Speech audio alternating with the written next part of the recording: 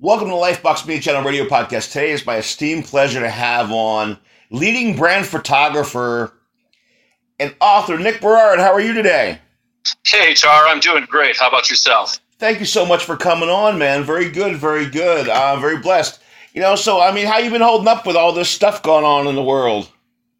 Well, it's a change, man, but that's the spice of life, I guess. You got to roll with it. Right, exactly. Now, a guy that normally goes out there and makes his living going and taking pictures everywhere. I mean, man, your list is incredible. I want to ask you, man. Having been a bit of a photographer buff when I was younger, how did you get into photography? My dad was a photographer of sorts, and he was in advertising and media and such. So he taught me the darkroom at 10 years old. Taught me how to process film. Hold on, may I stop you right there? Would you explain for our listening audience, because film and darkroom are two things that they're not real familiar with if they're under the age of 40.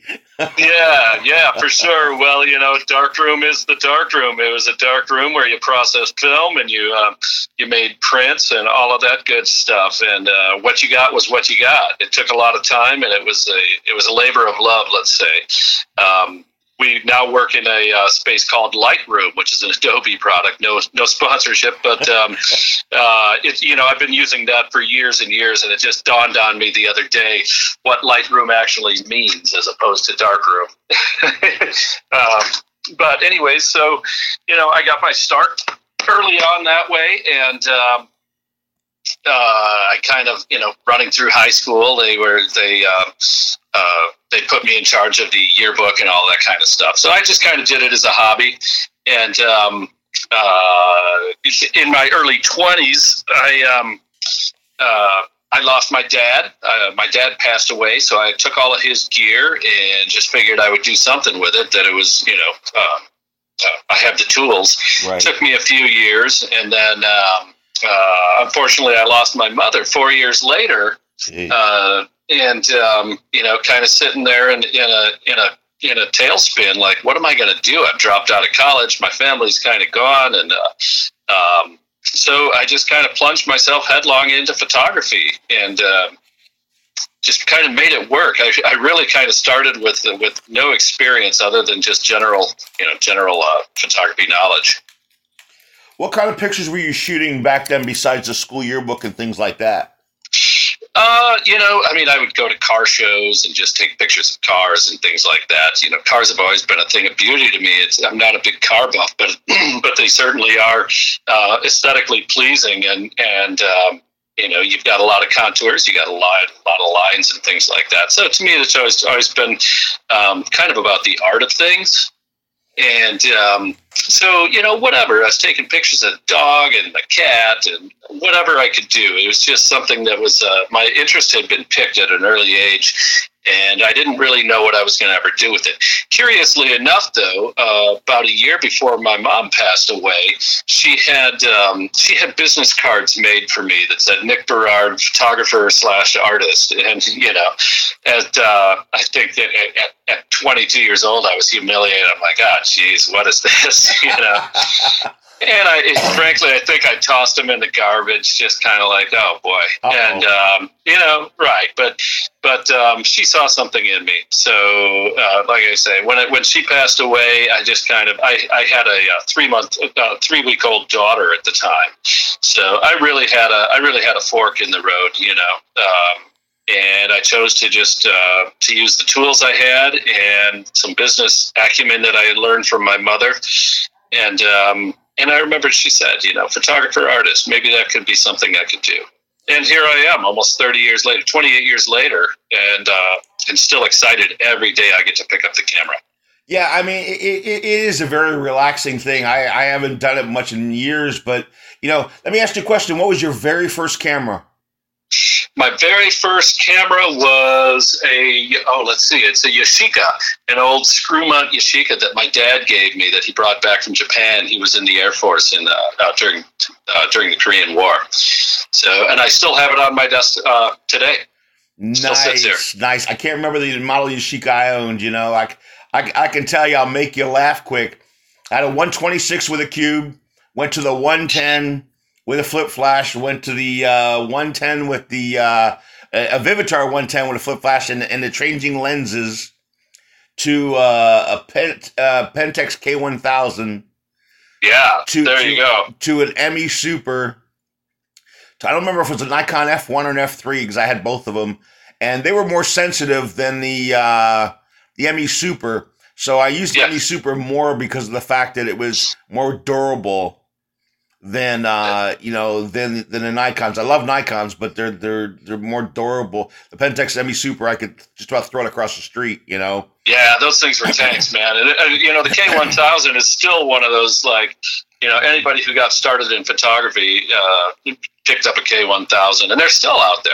People are still picking them up. Yeah, the Yashica, I think it was what I forget what the number range, but what was the number range in those? Number range. I'm not sure what you're referring to. Like ME Super, the K1000. Oh, you know what? I'm sitting here with it. It's a Yashica JP. That's all I know. JP. Yeah, and it's Japan maybe. No, that's where it came from. They were a nice little camera. I mean, they were. Yeah. Yashica and Minolta used to have a big thing going on back in the day. Yeah, well, Minolta. Funny you mentioned that. After I shot for a couple of years with through high school with that Yashica, my mom bought me a Minolta 9XI. Which was, I believe it was a 9XI. That's so many years ago. But it was, to me, that was some big time stuff. Right. So I remember in the photography world then is that the skylight filters had just become hot, and it saved like my 135 and my zoom lens from hitting the ground that I had the filter on it, that it cracked the filter, not the lens. And I was like, thank you, God, because I couldn't afford another one at the time. Yeah, well, hey, a cracked filter, and all of a sudden you've got a whole new filter. Yeah, these days you pay for that. Yeah, cracked filter was a couple bucks. A cracked lens was, oh my God. Yeah, absolutely. Yeah. Yeah. Do you enjoy the idea now that, and I ask this to photographers, and it's funny because I've, like yourself, I've been fortunate enough to have on 3 or 4 great photographers in recent time. And I'm so glad, like I said, you're on the show, but I love to ask this question. How do you look at editing now compared to when you used to spend hours in the studio? Oh man, you know what? I'm not ever looking back. One of my assistants, one of my dear assistants, Brett. He's a film guy. He loves film, and he's so excited about it. And frankly, for me, I've been through it. I've done it. I had a big dark room, and I never want to go back to Huff and Decktal again. You're the second person in the last month that said exactly that on the air, and I sit there and I watch somebody edit something in 5 seconds, and I'm 3 minutes they can do everything they wanted to do, and I said, God, man, you remember going in the studio? No. yeah, right. Well, you know what, and really what that is that's the division between art and commerce on this. I try and make my photography as artful as possible, and frankly, most of my studies are in art, so I always have that lean to it. But when it comes down to it, it's how I feed my family. It's how I live my life. So when digital came around, I was really going to be the last film holdout until I got a hold of it, and until it started to mimic and look like what I was doing with film.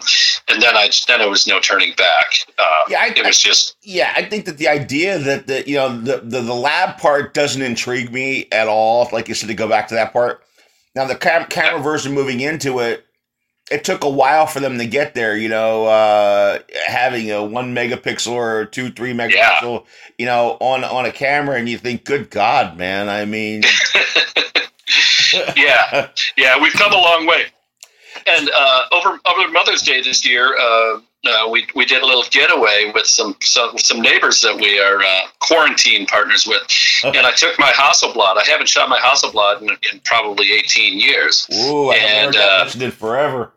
Yeah, so I ran about 4 rolls through the Hasselblad, and I tell you what, when I got I had the film processed and just little scans made, and still looking at those images, the digital hasn't touched it, and I don't think it ever will. I mean, there's an inherent beauty and a difference to that. It's kind of like apples and oranges, really. But man, it still holds up, and it's still a whole lot of fun to shoot with. Yeah, correct me if I'm wrong. You're feeling this.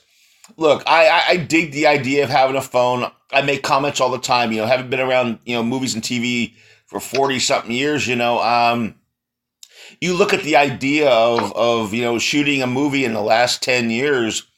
If before that, our phones are better than anything you've ever grown up on watching to film, to film. I mean, there's nothing close to it. If it was 10 years or less, there's nothing close to what our phones can shoot. But at the same time, go ahead, please pop in there. Oh no, I was just agreeing with you. Yeah. But I think at the same time, and I love using my phone with high definition, everything to go and quick take a great picture or whatever else. But I'm gonna make something out of this, and you're a real photographer, so you'll dig this. But you can't take a picture of the moon for nothing.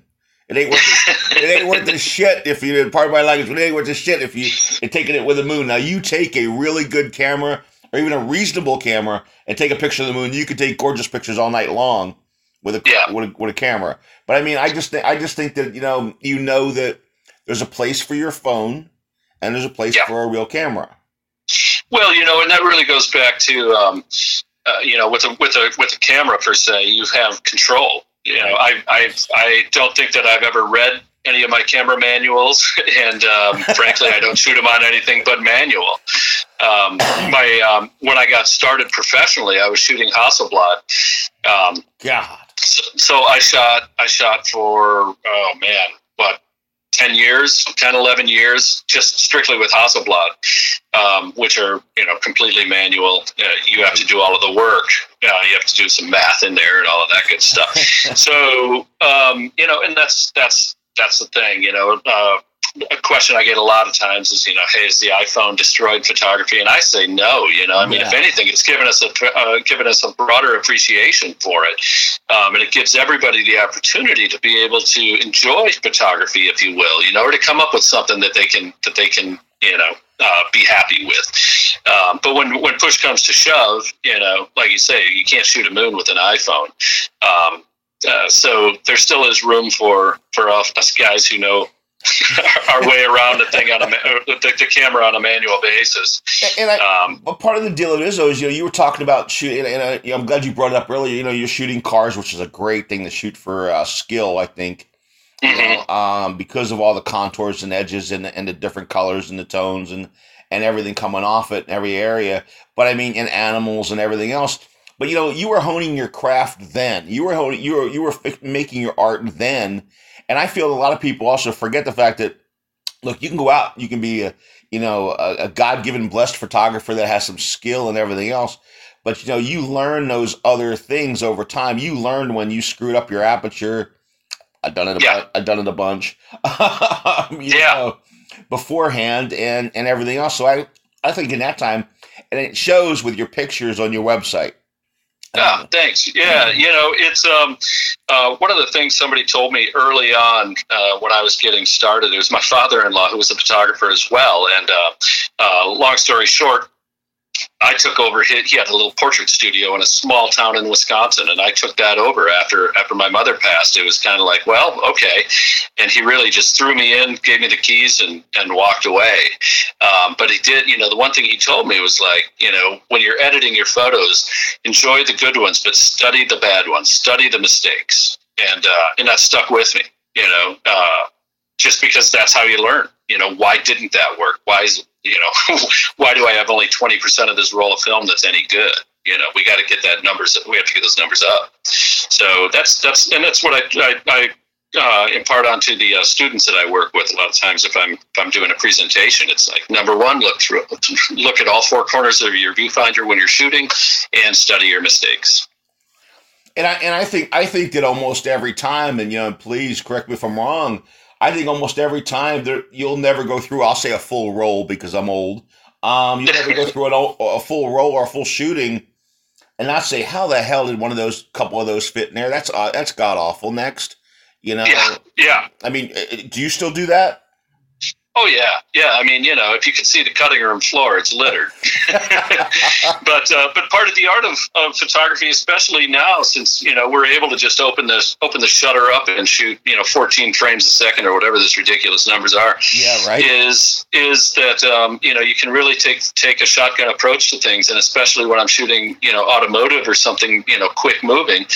I have no shame in composing and opening and doing a little bit of spray and pray, because things are moving fast. You're relying on your lightning fast autofocus and your eye and your intuition. But when you need to deliver, that's some of the ways that you have to do it. Just go for broke. What do you shoot with now? I'm still a Nikon guy. I shoot with a D4. Primarily. I just moved into the mirrorless. I got the Z6 to meet the growing demands of video that are coming up through clients. Okay. And what, I was really excited to start with it, and I got I got a lot of work under my belt with the Z6, but I realized right away that it is not replacing the DSLR. This is the mirrorless, and primarily. I took both of the cameras on an automotive shoot, and about 5 minutes into that, shooting out of the back of a minivan, I ditched the Z camera and went right back to the D4, the big anchor. Do you think it's just habit? For the speed of it? Do you think it's habit or comfortableness, or? There's a little bit of both. I mean, I've always liked the big heavy ones. Right. Just because I can feel it, and I feel like it's an extension. If it's too late, listen, you're using 70 to 200 2.8 lenses, and you start putting that onto a little body. It's like putting a big block Chevy into a Volkswagen. Right. It's just it's off balance. So I do like the balance of the big ones, but also just the quick burst rates and the autofocus on the big Nikon D4, D5, D6 models are still top of the line. Is that you said a 2.8 lens? Yeah. Nice. Now it's funny. I was looking at your pictures, and know a bunch of those people in there, Jeff and some of the others and some of the other guys. Know some of those guys. They've all been on the show. Yeah. much love to all of them. But I'll tell you what. Personality is something I always sit there and say that shooting people. I started shooting sports, and before I became an athlete, and that was a thing, and it's a skill by itself. But the idea is, I'm looking at the personality that you bring out in some of the people, and some of these people I know, so I know how their personality is, and the idea of seeing people's personality. It's like the difference of, I see many different headshots over the years doing this, and different pictures and stuff for casting or whatever it happens to be, as you have. And I think sometimes you see a big difference in personality because the photographer has to be able to feel and portray that and transfer that personality into their work, to show and magnify the person that they're shooting. Because you can have somebody who has all the charisma and personality in the world, and it can just go by as up. That's an 8x10. Thanks. Next. Yeah. Well, and there's a lot of that about too. Everybody's a photographer these days. That's exactly my point. Yeah, you can. It doesn't take much to make a properly exposed, in focus photograph. I don't know if you don't have the money or times are tight, or I well understand you improvising and adapting and overcoming all those great things, as Clint Eastwood says. But I understand all that. But we're talking about regularly you go in and you're dropping some good coin down, some good cash down for some pictures. There's a big difference, and everybody's really not as good of a photographer as they advertise. Yeah, right. I mean, there's as with any, listen, there's a doctor out there that got a C, right? I did not. No. Yeah. Well, they're out there. They're out there, and there's, and that's not to put any photographer down, but there's varying degrees. There's some that are in it just strictly for the commerce of things, that will put, that'll have their light in the same spot always, and just, Xerox copy everybody who comes in. My approach has always been to, whoever I'm photographing, it's their time. It's time for them to, whatever. I mean, if they want to talk, if they want to, tell me their life story, whatever. I try and root out who they are. And I usually do that, number one, when they come in for a session or for a meeting on location or something or other, my way of getting to know them without even them knowing is I'm not always 100% set up when they come in. I prefer to keep myself a little bit busy doing the final preparations, getting things set up, testing lights, whatever. And it also gives me a chance to let them sort of come in, sit down, relax, talk about whatever they want to talk about. But people will also present themselves in a natural way until you pick up the camera and say, let's begin, right? So along that process, I'm watching how they, present themselves. You've got your guy who's always standing there with his arms folded, whatever the case is. Right. And at some point I usually say, all right, look, I found you. We're gonna start where you are right now. So just kind of keep kicked back in the chair, whatever you're doing, and let's build it from there. And it's a way to portray people. I mean, listen, it's a portrait. That's the breakdown is you're portraying somebody's personality, their likeness, and all that. So I usually, if I don't get that out of something, I'm usually not happy.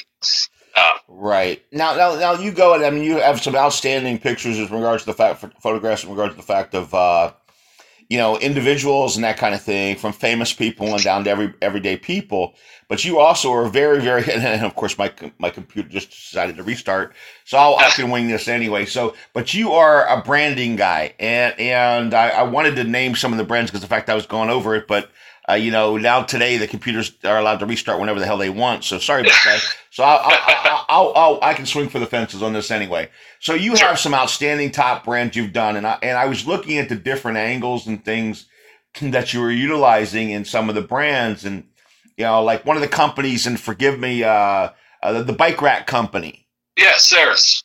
Ceres Cycling. So I mean, some great. I was like, it's a bike rack. Like I want to see what what you did with it to make it make it happen, make it pop a bit. And I like the angles and stuff that you used in a particular picture, because it felt like I was out there with it. That's right, and that's really the way that I prefer to work is with brands. It's I typically refer to as advertorial. I don't even know if that's a real term or not, but that's the term I use because I've heard it before, so it sounds good to me. So it's made it. Right on. We're doing it. That's a Nickism. Yeah, I'll take it. But and that's listen. These days people are not buying. They want something that's relatable. That's aspirational, that's attainable, something that they feel like they can relate to. So the only way to do it, especially with a bike rack company, is like let's put the bike racks on the car. Let's go hit the mountains. Let's go hit the trails. Let's do whatever. And same with the clothing brands that I work with. One of the first Duluth Trading Companies was a brand that I worked with for 8 years, and they called me at the start of the women's line that they were coming up with, and they said, "Look, our catalog for men is all illustration. Women's focus groups have said that they're not going to buy from cartoons." Working with a art or a creative director that I worked with previously at Land's End, he called and said, "Look, let's just have you come out and put your stamp on it, and let's see what we can do." The first shoot we did was with models from New York, and we were out on a farm. They had no idea which way to hold a rake, which end is up. It didn't work out, so I said, "Okay, I have a friend who's got a CSA or an organic farm about 20 miles outside of town. Let's put some clothes on her and let her do her thing. Let's let the professionals who know what they're doing use the products, and I'll just photograph the way that I photograph." Right. And that has turned into that. I ran that for 8 years, and that's turned into a international brand that you can see today. It still has the signature of what I began with. So I take that as a great badge of honor to be invited in to help create but that's, and that really carries across all the brands that I work with. So, I mean, I don't see it so much, but everybody that I talk to is like, hey, I saw that and I knew right away that it was your work. So. Yeah, and it's funny, I got a good buddy of mine. He does all the NASA logo stuff, and all the stuff that goes to the moon and Mars and stuff. And I asked him this, and I want to ask you this because when you all of a sudden you go through a magazine, or you're sitting on the train, or you're wherever you're going, or you're on a plane, and you look up and some lady's got a magazine open, and I'm always going to say, open up the rag, open up the magazine, and you're looking over, and that's your picture of Scotch, or that's your Duluth deal, or that's your bike rack. Is that not cool? When how does it feel when you sit there and that it's a worldwide magazine, and they're sitting there looking at it, and your picture pops. I still get it. To me, it's still as thrilling as the first time that I was ever published, and that goes back to like me saying that I'm still as excited every day that I get to pick up the camera. Every time I see something published, it's still as fresh as it was at the beginning. And and frankly, I think after so long, if I haven't lost that yet, hopefully I don't. Because once you do, then I think it's over. Once I could sell insurance and probably make a better living, but but if you lose, I agree. I used to say that in sports, man. The day that I don't get butterflies, the day I need to go to the house. I mean, but I think it's so cool because not many people can say, look, I can sit there and say, okay, look, I had some pictures in some magazines back in the day from events, but not many people can say, hey, look, man, you know what? I'm sitting on the train. I'm at the office. I'm at the doctor's office. I'm wherever. Or you walk into Walmart or a magazine store, and they used to have those back then. You walk in where you used to go out and visit people, and and you see your magazine, or it's opened up, and a lady at the grocery line sitting there, just open up with that stuff. I think that's not many people can say that. Hey, man, look, that's my Duluth deal, or that's my bike deal, or whatever it happens. It is. That it's right there, and in any magazine it can be in. Yeah, no, man, it's like I say, it's always a thrill. It still is a thrill. And speaking to what you're saying about butterflies, every time you go out there, every shoot that I do, even if the one I did the other day, just a headshot for somebody, I'm still nervous. It's that unknown. I mean, I could have the whole thing set up so that they come in and they sit down and I pop a shot off, but I start from scratch every shoot that I do. I really just kind of walk around, do a 360 around everything just to find it and start from there. And I think that's the thrill of it. It's kind of the thrill of the hunt. And musicians will say that all the time, that they're, after 25 years out on stage, they still walk out and go, geez, is this it? Is this the day they're going to find out that I'm that I don't know everything? But right. But that's the spice of it. It's really is, and I thrive on it, and that's the fuel that gets me going. And I'm looking at your car pictures. By the way, your yellow Porsche 914. I learned how to drive on that in a Volkswagen, so that was bad. Right on, yeah, for sure. So I mean, I couldn't fit in it, but that's okay. I mean, cars have been something that I've picked up in the last 5 years. I was fortunate enough to work with Peter Egan, who is a legend in the automotive writing world through road and track and such. And then it just kind of snowballed. He sent me into a lot of great directions. And the last few years I've been working with Porsche and the Porsche Owners Group and doing a lot of the work with them. So it's just a thrill, man. It's a hoot. It is really cool. I mean, that 914 was not made for tall guys. No. And the guy who owns that is a tall guy. He's about 6'2", so he has to wedge himself in there. Yeah, this is coming back full circle to where I started. Just my interest was in just cars when I was just kicking around with a camera, and I couldn't be happier.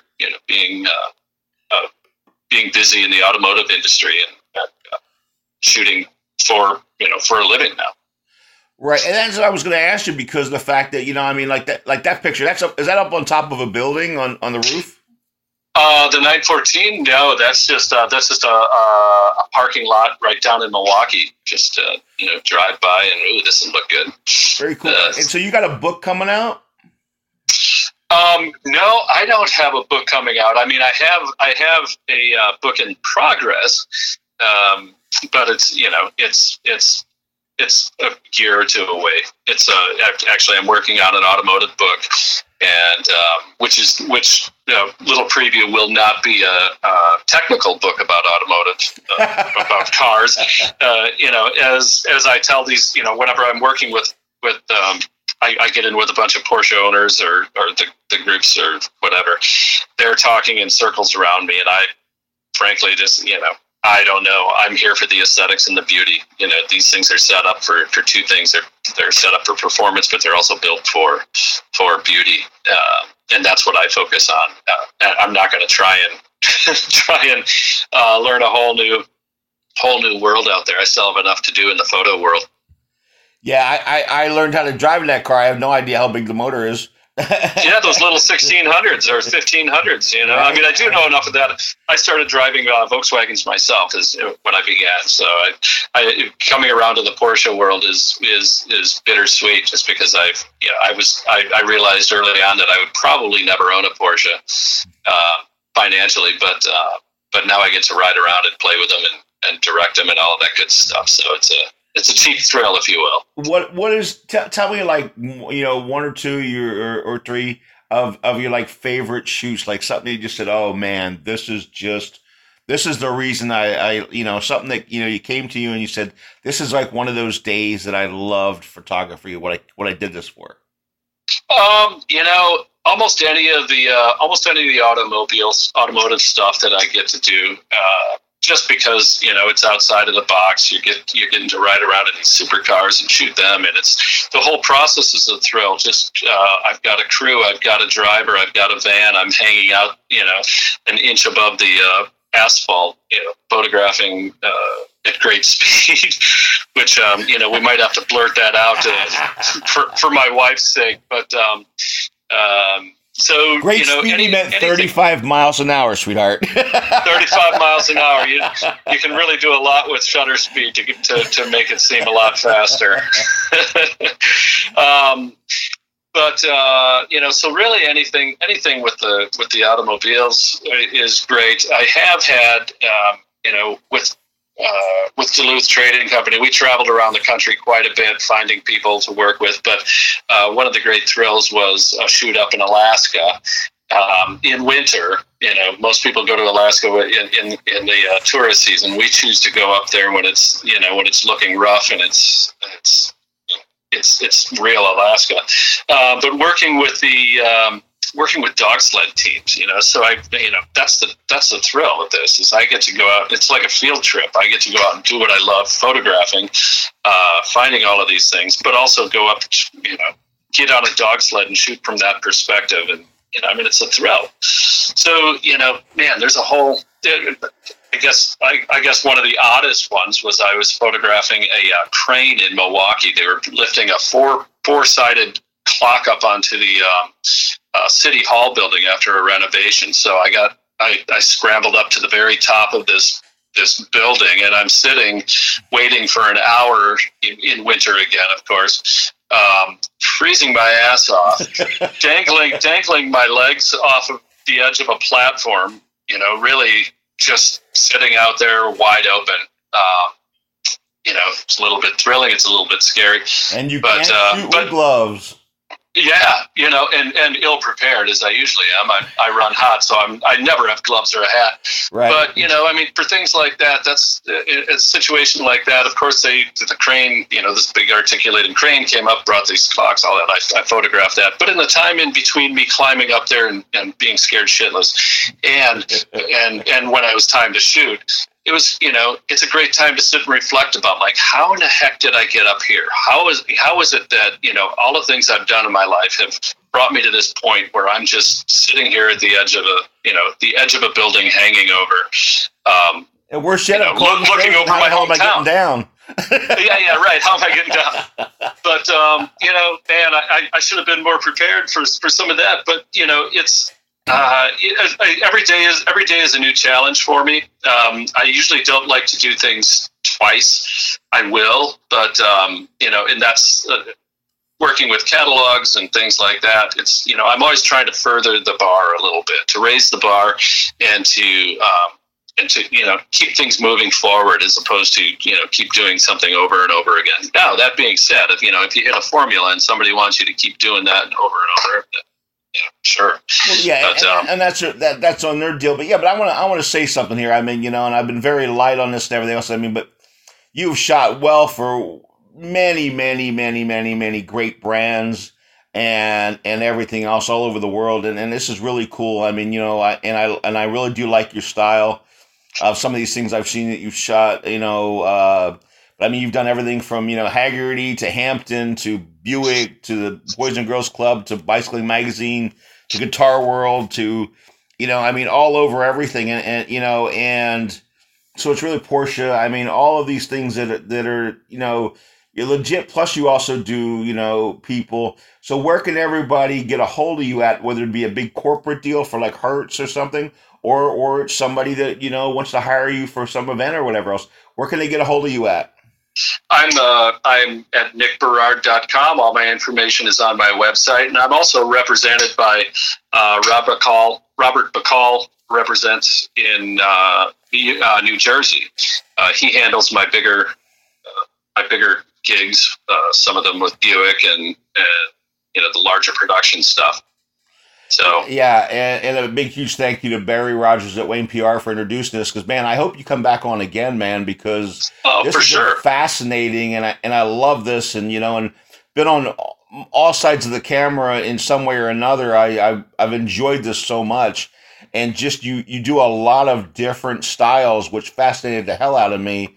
Looking at from cars to looking at a piece of office furniture to whatever. It's a very different to shooting a person to shooting a car. I mean, those are all different aspects of things. The crane thing, I would have loved to have just been a fly on the wall for that. I would have loved to in the window looking out. Right. Well, you know what I will say. I'll keep it short, but talking about I'm photographing people to cars to chairs to whatever. I really do approach them all exactly the same. I put a personality to everything. If it's a pencil, if it's a car, if it's a person, as I said, I kind of do a 360 around everything to find there's a sweet spot in everything. And it's my job to find it, root it out and exploit it. Right, and I think your dad for having the equipment and photography and everything else is, and your mom for having the foresight that she knew more than you did. Photographer and artist. Huge props to your mom. She knew it before you did. Yeah, absolutely, man. I keep them with me all the time. They're my motivation for all of this, as are my children and my family. So it's it's a great way to roll. I'm going to ask you two quick questions on that before I let you go, if you don't mind. One, since you have a family, do you shoot your own family, or if you want a family picture, do you go out to somebody else, or what do you do? We just had somebody come over and do some family pictures of us, just sort of that front porch pandemic sort of thing, and it's look back at that. So that was back on the day in the pandemic. yeah, here we are. But I have no problem with that. Listen, I have more pictures of my kids than anybody could ever possibly want, and I think I only have like one of them up on the wall. So. They're great subjects. They're super fun to shoot. And, frankly, I use them a lot of times just kind of photographing around the house or whatever we're doing. To me, that's calisthenics for what I'm going to do tomorrow on a paid gig, right? I like that. I like that. So they're willing participants and they're gracious and all of that. And so speaking of this god-awful pandemic, what has been your guilty pleasure, man? Like you and the missus doing something, or you and the family? What are you watching on TV, or what's your deal? I ask everybody who's been on the show, what's been your guilty pleasure, man? Well, you know what? We haven't. Both my wife and I, we work from home. We have two studios on our property, so we have being home and centered around the compound, if you will, is nothing really new for us. So not a whole lot has changed that way. I have 2 grown daughters, and I have a 5-year-old and a 1-year-old son. So with those guys, the biggest thing is that we've been able to spend all of our time with them. And then, of course, I wish we had time to sit down and watch Netflix or anything, but by the time they go to bed at night, by the time they're in bed at 9 o'clock at night, we both go to our offices and try and crank out a few hours of work, right, and do it all over again. So it's kind of same as it ever was, but the true reward or the bright side of all of that is that we're able to, we've spent so much time with our kids, and we're still not sick of them. So, maybe there'll become a day. Right. Or don't take a poll with them, mom and dad, and Yeah, no. Ask them; they might be sick of me, but Right. Well, no, hey, I dig you being honest. I like that, man. Cherish those moments. I raised 5, man, and they're all my baby's 20. My baby's 28, going to be 29. So, dang. But yes, I get grandchildren in just a little bit right after this interview. So, right on. I got 2 of them coming in the house. But no, so man, look, thank you so much. And please tell everybody where they can find you on social media. Instagram, Nick Berard Photo. That's pretty much the king of my Instagram or social media. I'm on Facebook under my name, Nick Berard, and LinkedIn and all of that good stuff. But I just kind of spend my time on Instagram. I feel it's a great platform, especially right now, to kind of stay in front of people. And, when things do lighten up, maybe we can get back to work. Absolutely. And of course, if anybody wants to contact him professionally, nickberard.com. Premier photographer, brand photographer, or us, man, right there. It's one-stop shopping right there with you, as I noticed. But thank you so much. No, I mean that. Thank you so much for coming on the show, man. I've been fortunate that I've had, several photographers and top photographers in their fields on today, and I just added you to the bunch. It's been drummers and photographers and singers have been lining right up there, on it. So You fit right in as I'm just getting world-class photographers here out at the bazoo, and I didn't think there was that many of them left. Yeah, no, we're out there. We're just staying busy. Look, please come back on again, man. I'd really appreciate it. I've had a blast having you on. You bring back a lot of memories and explain to some people also just how, I like the way you adapted your idea of saying, look, you're not against digital or all of a sudden, it is. There's just places where you can also show people where you have a lot more control sometimes going old school. Yeah, man. Hey, listen, Char, man, it's been a huge pleasure. I'd come back on anytime. You have a wonderful day, ladies and gentlemen. Nick Berard, photographer extraordinaire, the Lifebox Media Channel Radio Podcast. You have a wonderful day, buddy. Thank you. Take care and be safe. All right. You too, brother. Bye.